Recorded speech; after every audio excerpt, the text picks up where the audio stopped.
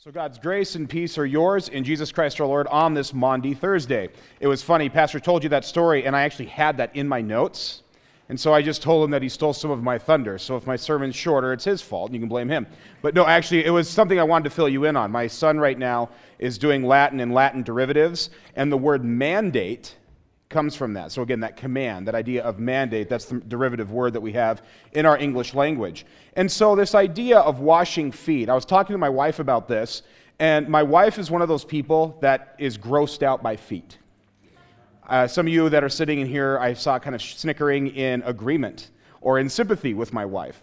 However, my 9-month-old, he's almost 9 months old, feet are still the most beautiful things in the world.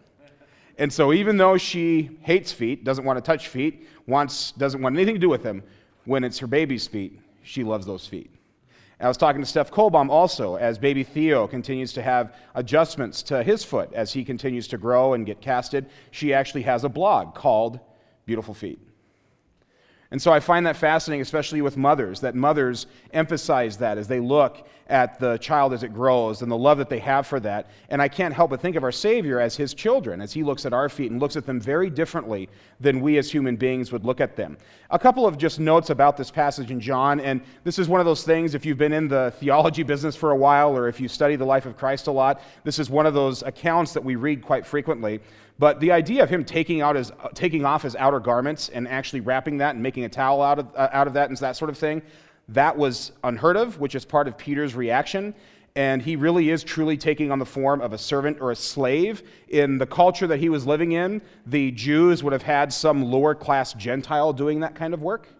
So for Jesus to do that, that was a bit of a shocker. And so I think that John's original audience, who would have been Greek-speaking Jews for the most part, but also just Greeks in general, would have recognized that there was something significant about this. But this idea of feet, I wanted to kind of talk about this a little bit more in the context of that Romans passage we read. How beautiful are the feet of those who bring good news. This is also actually a quote from Isaiah. And so if you look at that passage in particular, there's something about that, the good messenger that shows up and how our world desperately needs good news. I was doing some research as the history teacher. I just can't turn that part of my brain off. And so when I do a sermon, I look at history. That's just what I do naturally. So I apologize. It's just what I do. It's just how I'm made up. And so in the last 4,000 years of recorded history, I don't know if I want to kind of take a poll here, but how many of those 4,000 years do you think have there been zero wars? Any ideas? That there's no war in the last 4,000 years? Zero? Right. The percentage is 7 to 8%. Only 7 to 8% of those 4,000 years. It depends on how you count it and what you call a war. Is it just a skirmish or is it full declaration of war? But for the last 4,000 years of human history, less than 8% has been without war, which is kind of interesting about our human condition if you think about that and how much history that's hidden in those 4,000 years. And that's the stuff we know about. Remember, those first couple thousand years, we only have just little snippets of things that have taken place. And so it's probably actually more than that, and it might not even be 7 to 8. It might be less than 1 if we actually went through all those years that we don't know about. But here's the thing. That's just the really obvious example of a lack of peace in this world. Think about the fragility of human existence, just natural disasters. How peaceful and at rest do you think people feel when they face Hurricane Harvey or an earthquake or something along those lines? What about our own personal existences, like broken homes, anxiety, financial worries, depression, political turmoil and division? All you have to do is turn on the news, and it seems like there's always this angst that's surrounding the culture. We have chronic illnesses. We experience loss. If you look back at the last year, and you can talk to the pastors in particular here, the last 12 months at Grace have been challenging when it comes to loss. We see that brokenness in the world in this congregation. So it's easy to see that not only externally with warfare in history, but also internally in our own congregation and within our own personal lives, that we are really not at peace. And yet here we have Christ entering into our existence and delivering good news. He has beautiful feet with what he preaches. So the idea that God notices, that he cares, and that he would lower himself into our condition and wash our feet, as chaotic and as broken as we are, is truly an example of beautiful feet that brings the good news. It's interesting, if you read the whole text, and I actually recommend that during Holy Week, and I know Pastor would too, read the second half of John's Gospel, starting with Palm Sunday. So about chapter 12, and just read through, all the way through the resurrection, and just to get the drama of the event. If you do that, you'll notice that Jesus goes on an extended discourse. Jesus is famous for having these really long discourses where it sounds like he's repeating himself and saying all these philosophical terms. But immediately after this event, the washing of the feet and the Last Supper, Jesus teaches for quite a long time about the Holy Spirit. He teaches about instructions, about how the church is going to function. He talks about how they're to react and be comforted by the gift of the Holy Spirit and where he's going and how he's preparing a place for them. He talks for quite a long time, and it's interesting because in John 14:27, this is a famous memory verse. My kids are memorizing this right now, actually. He says, "Peace I live with you, peace I leave with you, my peace I give you. I do not give to you as the world gives. Do not let your hearts be troubled, and do not be afraid." So as he continues to equip his disciples, even after his resurrection, he says similar things. Peace be with you, or peace be unto you, when appearing to the disciples. The Apostle Paul will later encourage the fellow believers, telling them to rejoice, to not be anxious, to make our requests known to God, and that the peace that passes all understanding will guard our hearts in Christ. Of course, one of the most famous prophecies about Jesus happens in Isaiah 9, "For unto us a child is born." One of his titles is the Prince of Peace. On this day, Jesus also institutes the sacrament of Holy Communion. And through this act of grace, we receive the forgiveness of sins and eternal life. And the pastors, I don't know if you've noticed this the last couple of years, what do they say at the end of the conclusion of our meal? We are at peace with God. So Jesus, surely, when we're thinking about his beautiful feet, is a peace bringer. We have been given the message of reconciliation, which of course means that there is peace between two parties, and our feet, in this case, are being used by God to proclaim the gospel throughout the world. So this theme is found throughout Scripture, and it takes added meaning during the events of Holy Week. So not only does Christ have the feet of peace, we too have been called by him to bring that good news to others. He washes our feet, and we, by delivering this message, also have beautiful feet, by proclaiming that good news to the rest of the world. Another aspect of this, of course, is this isn't the end of the story. This is just the beginning of this journey to the cross. You start on Palm Sunday, and really you can go back to his birth, is a journey to the cross. But Holy Week, of course, as Pastor said when he was being interviewed, has special significance for us as we look to Calvary and then ultimately to the empty tomb. There's this ancient poem. It's a medieval poem, and it's called Salve Munde Salutare, which is a cool thing to say. It just rolls off the tongue, right? It means Savior of the world. In fact, and this is where you're going to hear the Aaron Hayes music geek a little bit. There's a composer named Buxtehude, which is an awesome German name to say. Everybody that loves to say it over and over. My Baroque kids that are in music appreciation right now, I've mentioned that, and they loved that one. And when I was at Wheaton College, Buxtehude was the patron saint of the men's glee club, just because they were the only ones that knew how to say it. Okay? So that's my educational background. Pastor's over here just shaking his head, just like, what kind of educational experience did you have? All right. So that Buxtehude, that fun name to say, actually creates the first Lutheran oratorio, which is kind of a dramatic scriptural text. It's sort of like an opera, only it's sacred. The most famous oratorio in the world is Handel's Messiah. And so the first Lutheran oratorio is from this text, Savior of the world, and he called this text Membra Jesu Nostri, or in English, the limbs of our Jesus. And it was meant to be performed during Holy Week. In this piece of music, there's poems and meditations on seven different aspects of Christ's crucified body, like the chest or the head or the side. The very first one of those poems is called Ad Pedes, the feet. So the very first meditation. This is a beautiful meditation, even in translation. I'm going to give you a clip of this. It's very interesting. Behold upon the mountains, this is going to be a quote first from Nahum. So this idea of bringing feet bringing good news is throughout the Old Testament, not just in Isaiah. Behold upon the mountains, the feet of one bringing good news and proclaiming peace. The nails in your feet, the hard blows, and so grievous marks I embrace with love. Fearful at the sight of you, mindful of your wounds. Sweet Jesus, merciful God, I cry to you, in my guilt, show me your grace. Turn me not unworthy away from your sacred feet. Dear Jesus, bathed in tears, I kneel to you. In shame and grief I lift my eyes to you.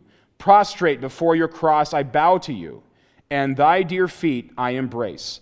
Oh, look on me from the cross. Look and pardon me. It almost sounds like a psalm when you actually think about it. Oh, my beloved Jesus, stretched against that tree, whose arms divine are now enfolding me, whose gracious heart is now upholding me. Oh, my beloved, let me wholly be transformed, forgiven, and one alone with thee.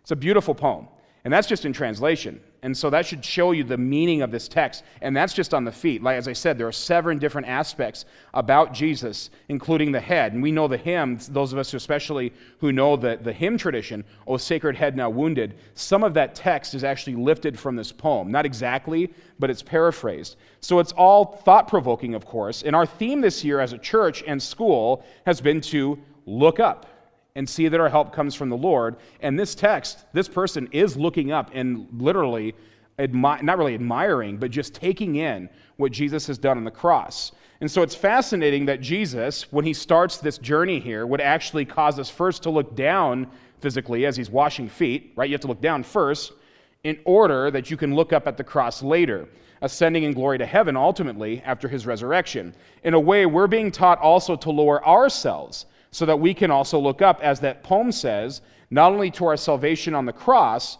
but also in our way of looking at others. These sort of reversals are very, very much a God thing. It's the way he operates in this world, a sort of signature that he leaves throughout salvation history, that great reversal, turning things on their head. Throughout the Bible, from the Old Testament to the New, God frequently flips those things to demonstrate that he is in charge and that human beings are not. So the creator of the universe washes the feet of his creation. The maker of heaven and earth allows himself to be tortured, mutilated, and executed in the most shameful way possible. And yet, what seems like a defeat, what seems like the end, what seems like this ugly and inglorious final act, becomes that one moment in history in which humanity can conquer sin, death, and the devil through the life, death, and resurrection of our Savior Jesus Christ. As the Apostle Paul says, also in Romans, we are more than conquerors.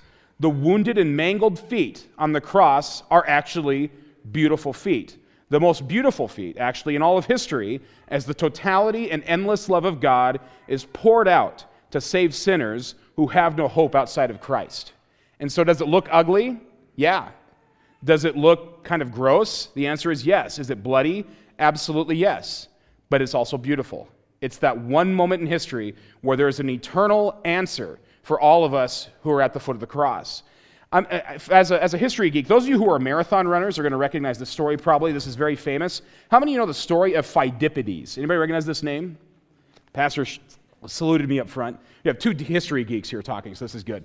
Pheidippides was a famous runner. He was a courier in ancient Greece. They employed couriers to run messages all around ancient Greece. And during the Greco-Persian Wars of the 400s BC, the Greeks thought they were done.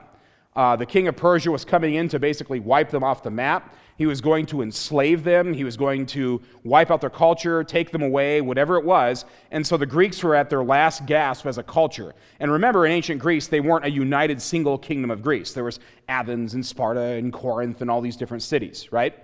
And so the Athenians were one of the last holdouts, one of the last cities, and they got their troops together and they had a last desperate stand in the valley of Marathon.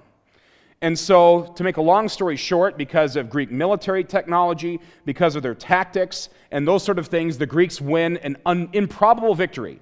And so Pheidippides, the story goes, now, just so you know, this is a legend, it's kind of conflated. There's about 3 or 4 stories that are associated with this, but I think this captures the spirit of what's going on here. Pheidippides is given the task to deliver the message of victory to the people of Athens. So he runs 25 or 26 miles from Marathon to Athens. Distance runners probably recognize that distance.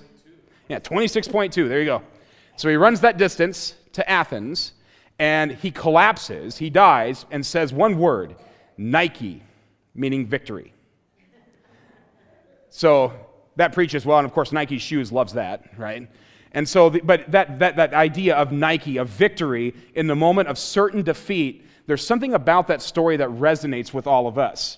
When he arrives and he collapses out of joy and exhaustion, his feet were probably not in the greatest of condition. Would that be safe to say? Imagine how many blisters he had. Just throwing that out there. Or how many toenails that were cracked or broken up. This is not exactly a paved road. He's not running. I mean, this is up and down and through mountains and thorns and forests. This is not exactly just a flat run he's not running on a treadmill. This is nasty. And so he's going to show up, and even though he's a runner and he's used to this, those are probably pretty dirty feet we're dealing with. But to those ancient Greeks, those were the best feet that they could have ever hoped for. In fact, some historians, if you talk to them and they kind of analyze alternative history, they'll tell you that if the Greeks don't win that battle, that might have actually stopped Western civilization before it even took off. So it's one of those great battles of history. And so think about that now with us as we think about beautiful feet. This is just a temporal victory for Athens. They, of course, aren't going to last for forever. Athens will fall. But it's even more true about Christ and how his bloody feet are symbolic of our victory. His feet look like defeat, yet on the cross, when he says, "It is finished," we can now also say Nike. We can say victory. In this case, over sin, death, and the forces of evil. Unlike the Greeks, who didn't know if they were going to win or lose, in Christ, we know that our victory is certain and that we will reign with him for eternity. Through faith alone in Christ alone, we can look to the cross and not only see the cost of our sin, but our final destination as well. So how beautiful are the feet of Christ, who preaches that good news to us. And may we also, through the Holy Spirit, have beautiful feet to those around us who need to hear this good news as well. To God alone the glory. Amen.